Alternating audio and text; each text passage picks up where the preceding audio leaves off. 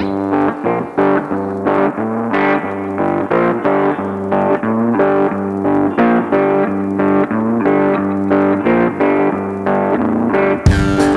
to another Truth Matters episode where we discuss all things truth from a biblical standpoint.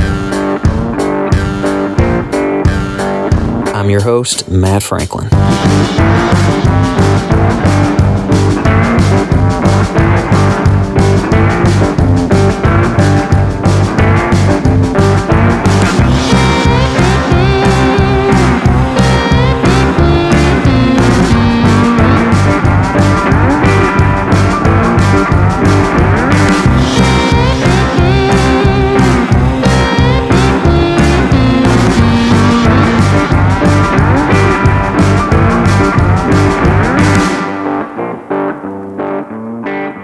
Hey guys, and welcome back to another episode of Truth Matters Podcast, episode 30. And I'm back again, Leah Franklin, filling in for Matt again today. And I'm super excited to be with you guys. I wanted to bring you an encouraging word today, something that I felt in my spirit actually a few days ago when we were at our church service. And it's just really stuck with me all week. So I wanted to bring it to you guys and hopefully encourage you all as well. So we were at church the other night and we had an awesome service, a great outpouring of God's Spirit, and I was just seeing all of my sisters in the Lord being blessed. And I don't know about y'all, but when I see somebody else get blessed, it blesses me too. So I was just crying and I was happy and excited for them. And I just had this thought come to my mind that there's room for everyone at the table. And I'm talking about Jesus's table.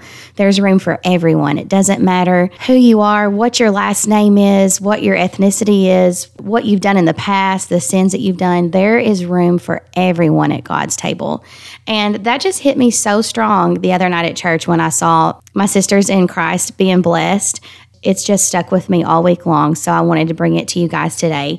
And the scripture reference that I have is Romans 2:11, and it says, "For there is no respect of persons with God." And I have always loved that scripture because it just shows us the nature of God, that He does not prefer one person over the other. He is not going to respect this person more than this person. And I love that because a lot of time in this world, you know how it is. It's, you've got to have the right last name or you've got to look a certain way and talk a certain way. And that is just not how it is with God. And I'm so, so thankful for that. So God is no respecter of person. He's not going to bless or do something for one person that He is not willing to do for another one. It's all about our hearts and our willingness to follow Him and to live for Him. So maybe you just got saved and you are wanting to start doing something for the Lord, or maybe you've been a believer for 40, 50 years, but you've never done work for the Lord and His kingdom. I encourage you to start today. Go to your church, your pastor, and ask them, is there anything that I can do? Can I sweep the floor? Can I help clean the bathrooms? Because believe it or not, that is ministry in itself. A lot of times we get this notion in our head that, ministry is just preaching the word or singing on the worship team or being on the mission field and traveling the world. Yes, those are ministries, but also ministry is making sure the house of God is clean. Or when an evangelist comes, you make sure and have them a little gift, like a gift basket or something. Matt actually preached a couple of weeks ago out of town, and us as a family got to go with him, and we had to stay in a hotel overnight. And when we got to the hotel room, the pastor's family had all this stuff waiting for us as we came through the door. Snacks and drinks and little coloring books and crayons for the kids. And I'm telling you what, that blessed me so much just to see that. And it wasn't anything super fancy, but just to know that somebody took the time to come into our hotel room before we got there and to set up little gifts, like that is a ministry, you guys. That is a ministry in itself. So ministry doesn't have to look like some big elaborate thing, or ministry is not always in the spotlight. You can have just as great of a ministry behind the closed curtain, and you will be blessed just as much as somebody who is singing on the worship team because it's all about having a willing heart to do work for the Lord. I love the scripture in 1 Corinthians. Of course, 1 Corinthians chapter 12 talks all about the body of Christ, and I'm not going to read all of it. If you want to go back and reference it, I highly encourage you to do so. 1 Corinthians chapter 12, verse 15 says, "If the foot shall say, because I am not the hand, am I not of the body? Is it therefore not of the body? And if the ear shall say, because I am not the eye, I am not of the body. Is it therefore not of the body? If the whole body were an eye, where were the hearing? If the whole were hearing, where were the smelling? But now hath God set the members, every one of them, in the body, as it hath pleased him." This gets me excited, y'all. It really does. Because that just goes to show you, just like I was saying earlier, whatever you are doing for the Lord, that is your ministry.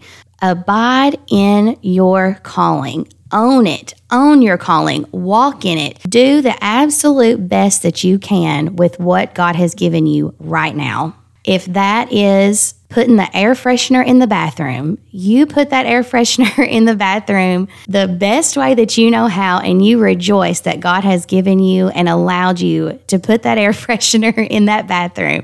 And you know what? If you are faithful in that, God, and you want to do more, God will continue to keep giving you more and giving you more and giving you more. If you have that desire, He will do it. But until then, you do the best that you can now with what you have now. So again, that scripture reminds us, we need every single part of our body.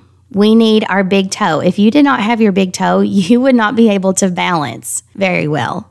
So every single part of the body of Christ is important. If you are struggling and you are feeling like that you are not important and that what you're doing in church, in your ministry, in your walk with the Lord is not important, I'm here to tell you today that it is, and to encourage you to keep on going. I know that it's hard. I am involved in several different ministries, and the enemy still tries to sneak in and whisper into my ear that I'm not doing enough. I'm not doing a good job. I'm not doing what I need to be doing. And I know that that is a lie. He tries to get me to sit down and stop doing what I'm doing a lot. But I choose to not listen to those whispers because I know exactly where that's coming from. That is not coming from the Lord. So if it's not coming from the Lord, where is it coming from? The enemy.